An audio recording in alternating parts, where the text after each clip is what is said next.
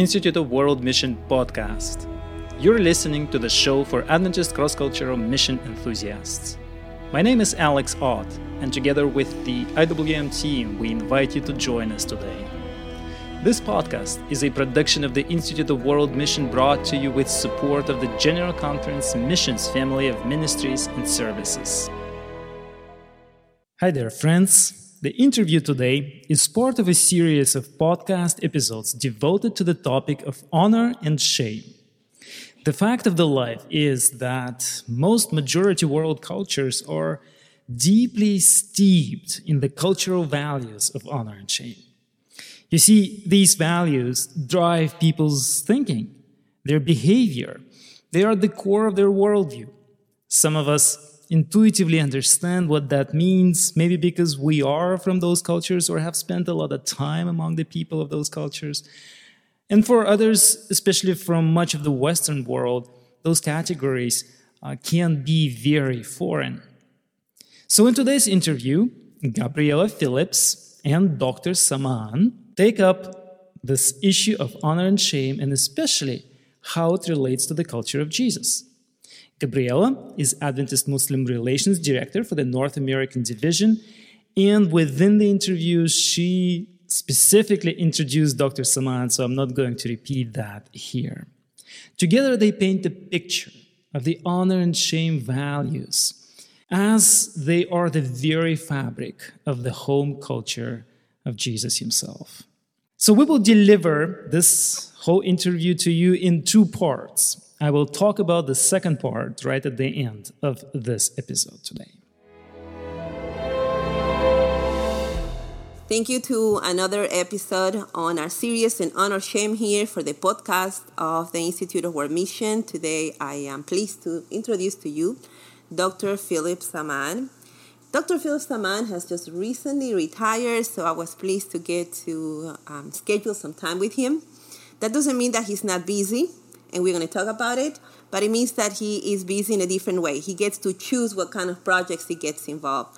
For those of you who have not heard about Dr. Samaan, which I'm sure most of you have because of his South School contribution, Dr. Samaan has served over 40 years as a professor in different capacities, just retired from Southern Adventist University, and prior to that, he served in Andrews University in Michigan, among many other things, and he has produced several books like Christ's Way to Pray, Christ's Way to Restoration, and so forth. But today we are here with Dr. Samaan because his fingers are burning, and it's not bread that he's bringing, but a book that has just come out of the press. So welcome, and thank you so much for being here with me today. Thank you for inviting me, Gabby. I appreciate it. Great. So, just 2 weeks ago, is that so? Even less? You got this new book that I'm holding in my hand. It was yesterday. Yesterday, oh my goodness, how recent. Press. It's really burning in your fingers then. It's called The Mideast Messiah, Cultural Insights into Christ's Life and Ministry. And you are the first one to receive this as a gift. Oh my goodness, I'm going to keep this copy. It's going to be very valuable sometimes, especially because it's going to be autographed. So, Dr. Samaan, there are thousands, hundreds of books on Jesus out there. What drove you to see the need to another book on the life of Jesus? What is unique to this book? What's the contribution? Since I came to this country 54 years ago, I longed to write a book capturing the richness of Christ's culture and helping Western people appreciate the deeper, richer meaning of his life and ministry. That sometimes we see Christ and his ministry on the surface, but I want to go deeper and uproot some of these big ideas about his life and teachings and ministry. Great. So let's go back a little bit. You told me several times that you can smell, that you can taste the food that Jesus ate. Why is that? Tell us a little bit about your childhood. What kind of cultural background you bring to this book that has helped you to see the layers of meaning that most people are missing out? Well, when I read the stories of Jesus and his miracles and his parables, I sense I'm taken back. I'm transported back Where? to my culture. Okay, where is your culture? I was born in Syria. Okay, which city, if you... A city, a coastal city on the Mediterranean Sea, Okay. a small town. A small town. And so when I read the stories about Jesus, it reminds me of the things I saw every day. Okay, so paint a little bit of a normal day in the life of someone like you, like yourself, living in that culture. Well, for example, you take the olives Yes. to the common oil press of the whole village. And you remember what Jesus said about that. And Then the they wouldn't- smell of the olives just come back to you. Yes, Right. all of that. Plus, you see farmers with their winnowing fork, like Jesus talks about. Yes.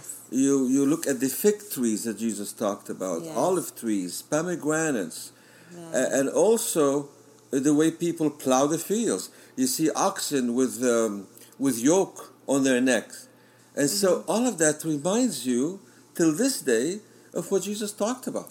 Talk to me about your mother's kitchen, because you have given pretty much male images so far, and I'm okay with that, but as a female, tell me what images Jesus brings that are kitchen home-based that connect with you heart to heart.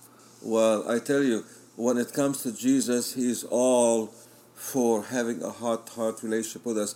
And the mother in my culture is the most honored person. I mean, after all, the mother is the one who brings you to this world, who nurtures you. And so we have tremendous respect for mothers, as Jesus did. And so then, when I talk about Jesus and his culture, I try to bring out a renewed sense of respecting our mothers, respecting our elders, showing this reverence and honor to people who are older than us, wiser than us, including the parents. I'm always intrigued, and maybe you can answer this question for me. Why Jesus would go to the house of Martha and Mary, and why wasn't called the house of Lazarus? I mean, after all, he's the man in the house. Well, what a question you're asking. I wonder about it as well, because I believe Jesus wanted to show honor to women, to these two sisters, because in that culture often the focus is on men. Right. You know, like genealogies about men, the 12 disciples of Jesus, men. Yes. And I think Jesus wanted to show honor and respect for women, which was not common at that point. Oh, Look absolutely. how he talked to the Samaritan Yes. woman. Right. No Jew was even allowed to speak to a Samaritan man. And now Jesus speaking to a Samaritan woman by himself to show that he has tremendous regard for everybody made in his image. Amen. Those of you who have just joined us today for the first time for this episode, let me remind you that this is just one presentation out of a series of a number of topics that are all related with the culture of honor and shame. And what we want to do is go beyond descriptions and kind of lift up the hood and see what kind of mechanism and fuel is driving the vehicle of this culture.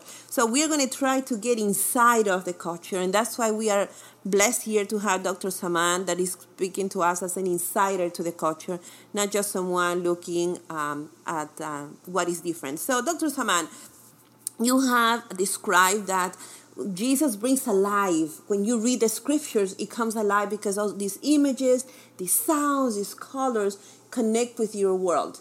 Okay, Yes. so what kind of stories do you get different than John Smith, my neighbor here, who has grown up here in the woods of Tennessee and has never been exposed to the same cultural background and emotional attachment that you have? The stories that Jesus tells and the experiences he talks about take on a richer meaning if you understand his culture. For example, I'll give you an example here. You know, when Jesus was in the house of Simon the leper, whom Yes. he healed from leprosy earlier. To us, it's just like we see it more or less on the surface. But look at what Jesus talked about. He said, Simon, you claim to be my friend, but I came to your house. You didn't even wash my feet.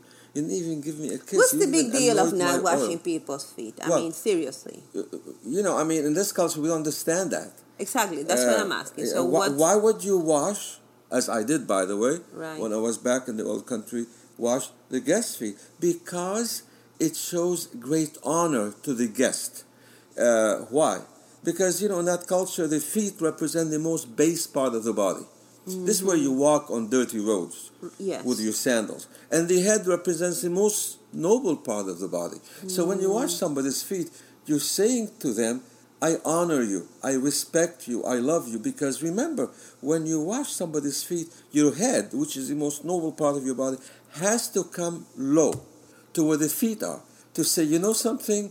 I want my best, the most noble thing about me, to reach you at your feet. That's the significance of it. So you are really building up the relationship with a person by telling them, you are so important to me. I value you so much that I'm going to lower the most honorable part of my body to the level of your feet. And that's what Jesus said to Judas, by the way.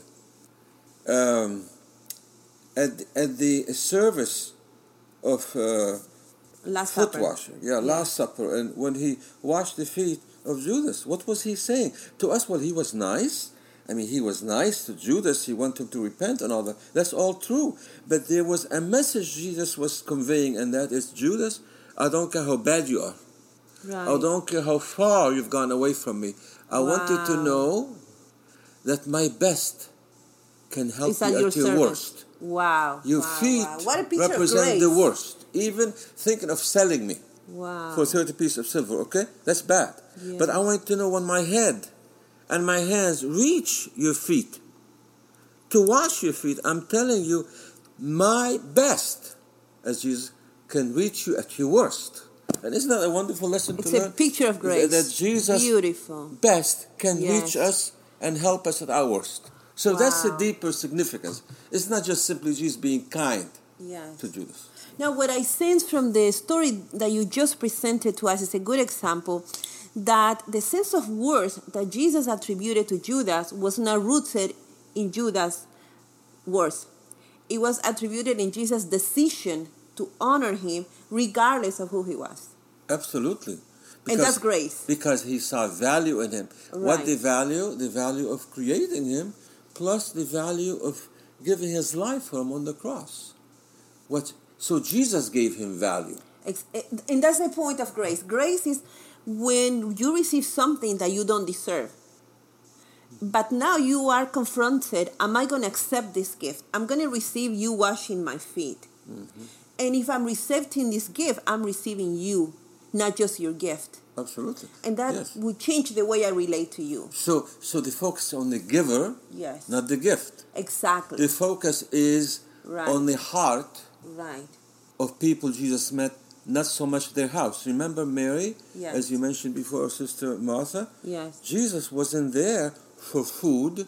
Right. He was there for fellowship. Yes, I mean, he would get tired and he's just like, this is a place to crash. Right. But most people focus on the food. I can't invite people out because the food is not ready, the house is not ready. Yeah. But they're looking for fellowship. And so Jesus didn't allow food to come between them and his friends. Right. He wants fellowship. Right. And that's profound because it takes away our excuses. Yes. Because everybody can give presents to someone else. Even in the worst, most simple house, and even in poverty, you can always offer that presence. Right. And Jesus is saying, I'm looking for presents. Can you give presents? And to be honest with you, that's tough. But most people are looking for presents. Yes. They're not looking for persons. Yeah. They're looking for presents. Yes. And so when I visit my students on the campus, in the dorm rooms, in the library, sometimes, I visit faculty members. They wonder, why are you reaching out to me? Is there a problem? Did I fail my exam? Do you want to recruit me to your committee? I said, no. So why are you here? I'm here because Jesus mingled with people as one desiring their good. I'm here because you're a valuable person. Really? But that's the key there, isn't it? Jesus mingle. Well, you can mingle for many reasons. For many reasons. Personal gain can be a reason to mingle, you know? To get your vote. Yes. To get your support. Exactly. To sell you something. Do that. Yeah. But Jesus mingle because he desired people's good. Right. That's the difference between So the motive Jesus is important. way. The motive is important. it makes the whole difference. But look at this whole thing. Jesus mingled with people for altruistic motives. Yes. Often people mingle with others to for get something. ulterior. Right. You know how these two words are so close? Yeah. Altruistic, ulterior, That's hidden right. agenda. Yes. Yes. And often that's how relations are. There's a hidden agenda. You know, like I'm reaching out to you because of something. But to reach out to people because they are people like Jesus. Amen. And that's why beautiful. in the book I talk about that. And the value in reaching out people for their sake. It gives such a sense of reward to know I'm just loving in Jesus' name genuinely. I mean, when I read Genesis 12:3, that God is calling Abraham to partner with him as a missionary to the nations. And he says, what am I calling you, Abraham, for? And we are his children. I'm calling you so that you can bless the nations.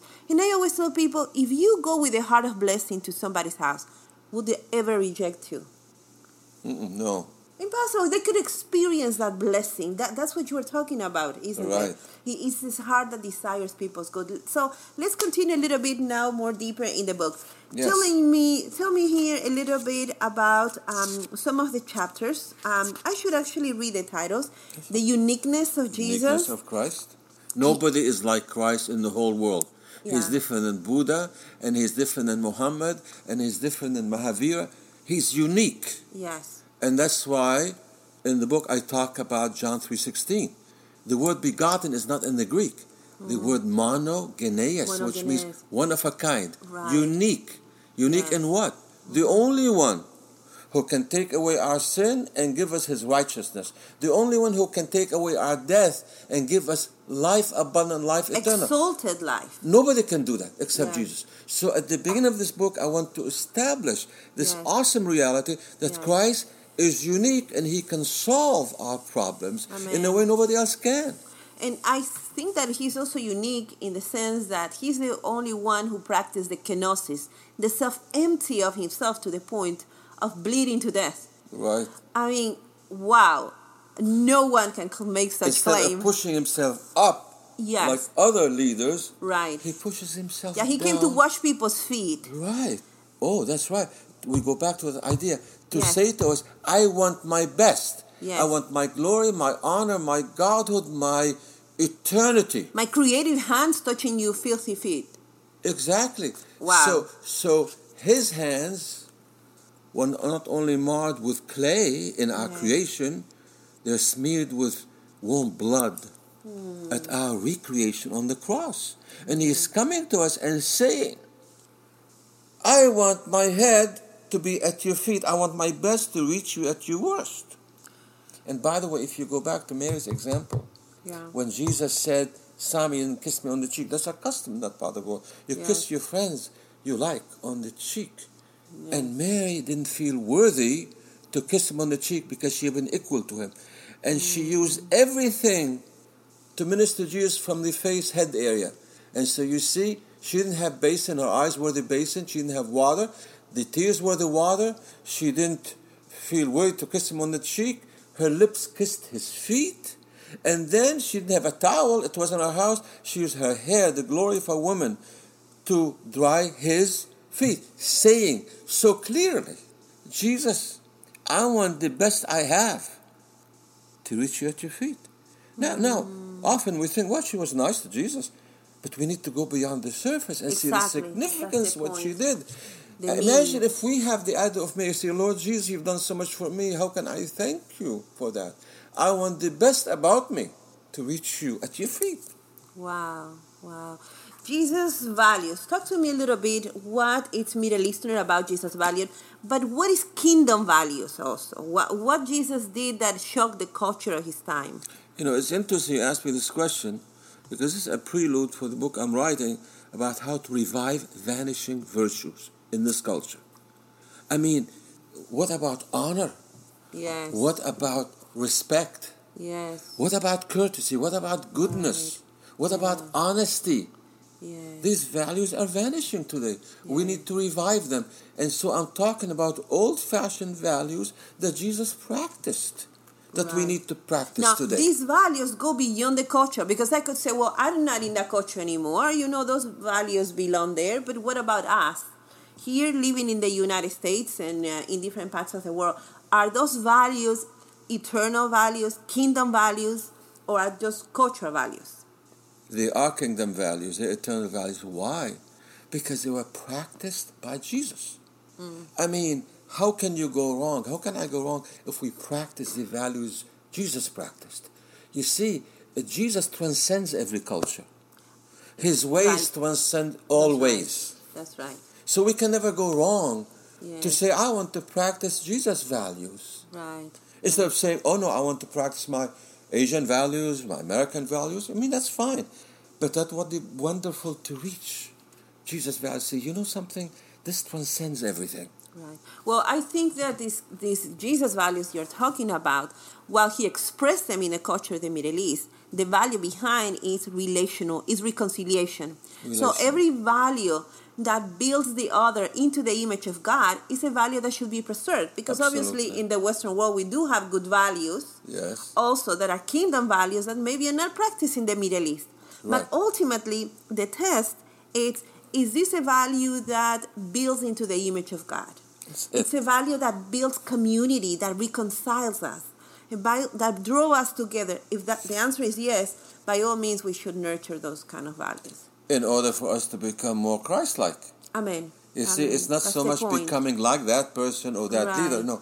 How can I practice Christ's eternal values to be more like Jesus? How can it be a yeast in the dough of my culture? Exactly. And to be restored into Christ's image.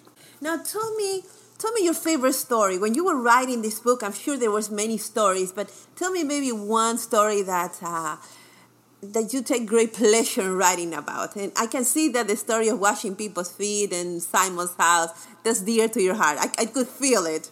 I'm sorry, for those of you who are not in this living room, you cannot see what I see. But is there any other story that's like, because I read it with these Eastern eyes, this story is so beautiful? Because we're not just talking here rational thinking. We're talking about beauty. Stories coming to life. What would that be? Well, you know, I have so many of these stories in the book. But one, as I did the research, popped into my mind. And Jesus is walking with his disciples. And there is this funeral procession. There are many of those in the Middle East, by the way. Yes. And people are crying and moaning and grieving, and they express it openly. The women are making a lot of noise. A lot of noise, you know, in this culture. Chaos. Women, you know, I mean... You express your love the loudest. Yes. But, you know, remember, maybe you're too young to remember this, but when John F. Kennedy died... Yeah, I wasn't born. You were not born yet? No, not yet. I just knew it, you know. And so the press, the media, took such pride in saying Jacqueline Kennedy did not shed one tear. Oh, and therefore she was so stoic and so brave. When I heard that story when I was a teenager living in this country, I thought, what a terrible thing. Yeah. I mean, this woman didn't really miss her husband. Right. I mean, wouldn't she shed one tear? Right. In my culture, in Jesus' culture, this would be terrible, that you don't show grief for someone you love. Yeah. So there's a difference in the culture. So I'm connected to the story that really impressed me, and that is you have this funeral procession. Yes. And they put the body in that casket, and men carry it, but you could see. I mean, if you go high enough, you will see the face, the body of the dead person. Dead.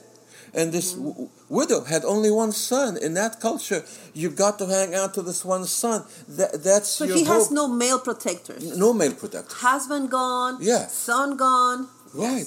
And so what a desperate situation. Right. And Jesus faces this funeral procession. Yeah. And he felt sympathy in his heart for this woman. So he was grieving with everybody else. He was grieving with everybody. So everybody's grieving, he's grieving. What is the difference between the grief of Jesus and the grief of the neighbor? Well, the grief of Jesus, he's not only thinking of this woman losing her son, her only support and hope in this life, but he's also thinking of how people should have the hope that someday, in spite of death, his resurrection power, his life is going to bring everything to life. So he's looking at the big picture. He's looking at the big picture at that moment and forever.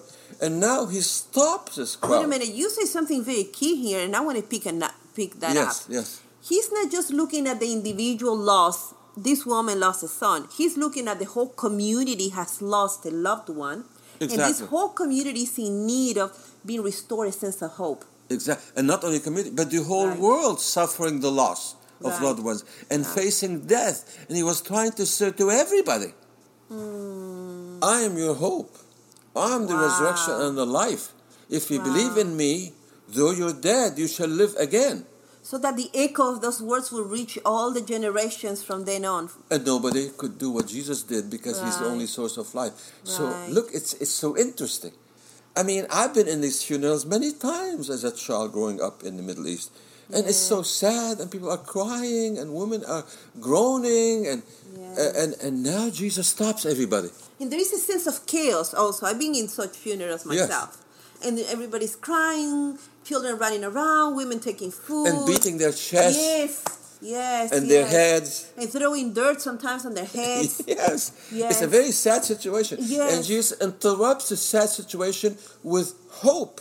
That's right. And he comes and he stops you. Nobody stops funerals. I mean, Yes. nobody. The Right. funeral proceeds to the grave, That's right. to the burial site. No, Jesus said, Yes. wait a minute, before burial, I have some hope for you. So he stopped everybody and he said, he looked at this dead boy and he said, get up. Wow. I mean, just imagine the Wow. picture. Wow. I imagine the picture. The shock. When I imagine as a child, and looking at the dead man in the casket. Oh, sorry, he sits in the casket, and you know the casket is kind of moving back and forth Right, depending right. on the It's a people beer. carrying. It's Yeah, not, and this guy sits up and begins to talk, and Jesus get him out of this confine by and set doing- him free. By doing this picture thing is beautiful because I'm now picturing this man sitting there, almost like when someone takes someone else to a wedding procession. Yes. You know that they put the person sitting on top Right. and everybody's carrying happily. So this funeral became almost like a wedding Exactly. procession. Everybody's there singing, dancing. I can imagine that the food becomes celebration. Exactly. It's such a big celebration. Reversal. And Jesus Yeah. gives this young man to Yeah. his mother. Say, Right. there is your son. That's right. There is hope for you. And so can you imagine, as you said, in the midst of this funeral procession, there's almost this wedding celebration. Yes, yes. Jesus reverses things Yes. more than Night anyone into else. date. From the bad to the good. Wow. Beautiful story. I love it. I'm And going he to did read it this. differently. He did this, you know why? Yes. Because his heart Was his moved to compassion. was moved with the woman's heart. Right. Your heart is broken for your son. Yes. My heart is broken with you. But there's hope. But I'm thinking also that, you see, in those kind of cultures, there is a sense that when you lose your protection, it's almost like a curse from God. You know, so here's a woman, she's lost her husband. Did she do anything to now lose her son? I mean, to lose her husband, I get it, you know, but the child, your son is supposed to bury you, not the other way around. That's true. And so Jesus came and said, God is not upset with you. He's the life giver. Mm-hmm. And he's actually going to honor you by choosing you among all the mourners in the city to restore your son back to you. I mean, what a way of honoring that woman. And reverse misconceptions Yes. about God. That's right. She was told, because you Yes. did something wrong, Yes. God is punishing you. But Exactly. there is God in person in Jesus Christ. He That's says, right. I'm not punishing you. I'm the life giver. Yeah, I'm doing the opposite for you. I'm to bless you. All right. The second half of this interview is going to be published immediately following this one on the IWM podcast feed.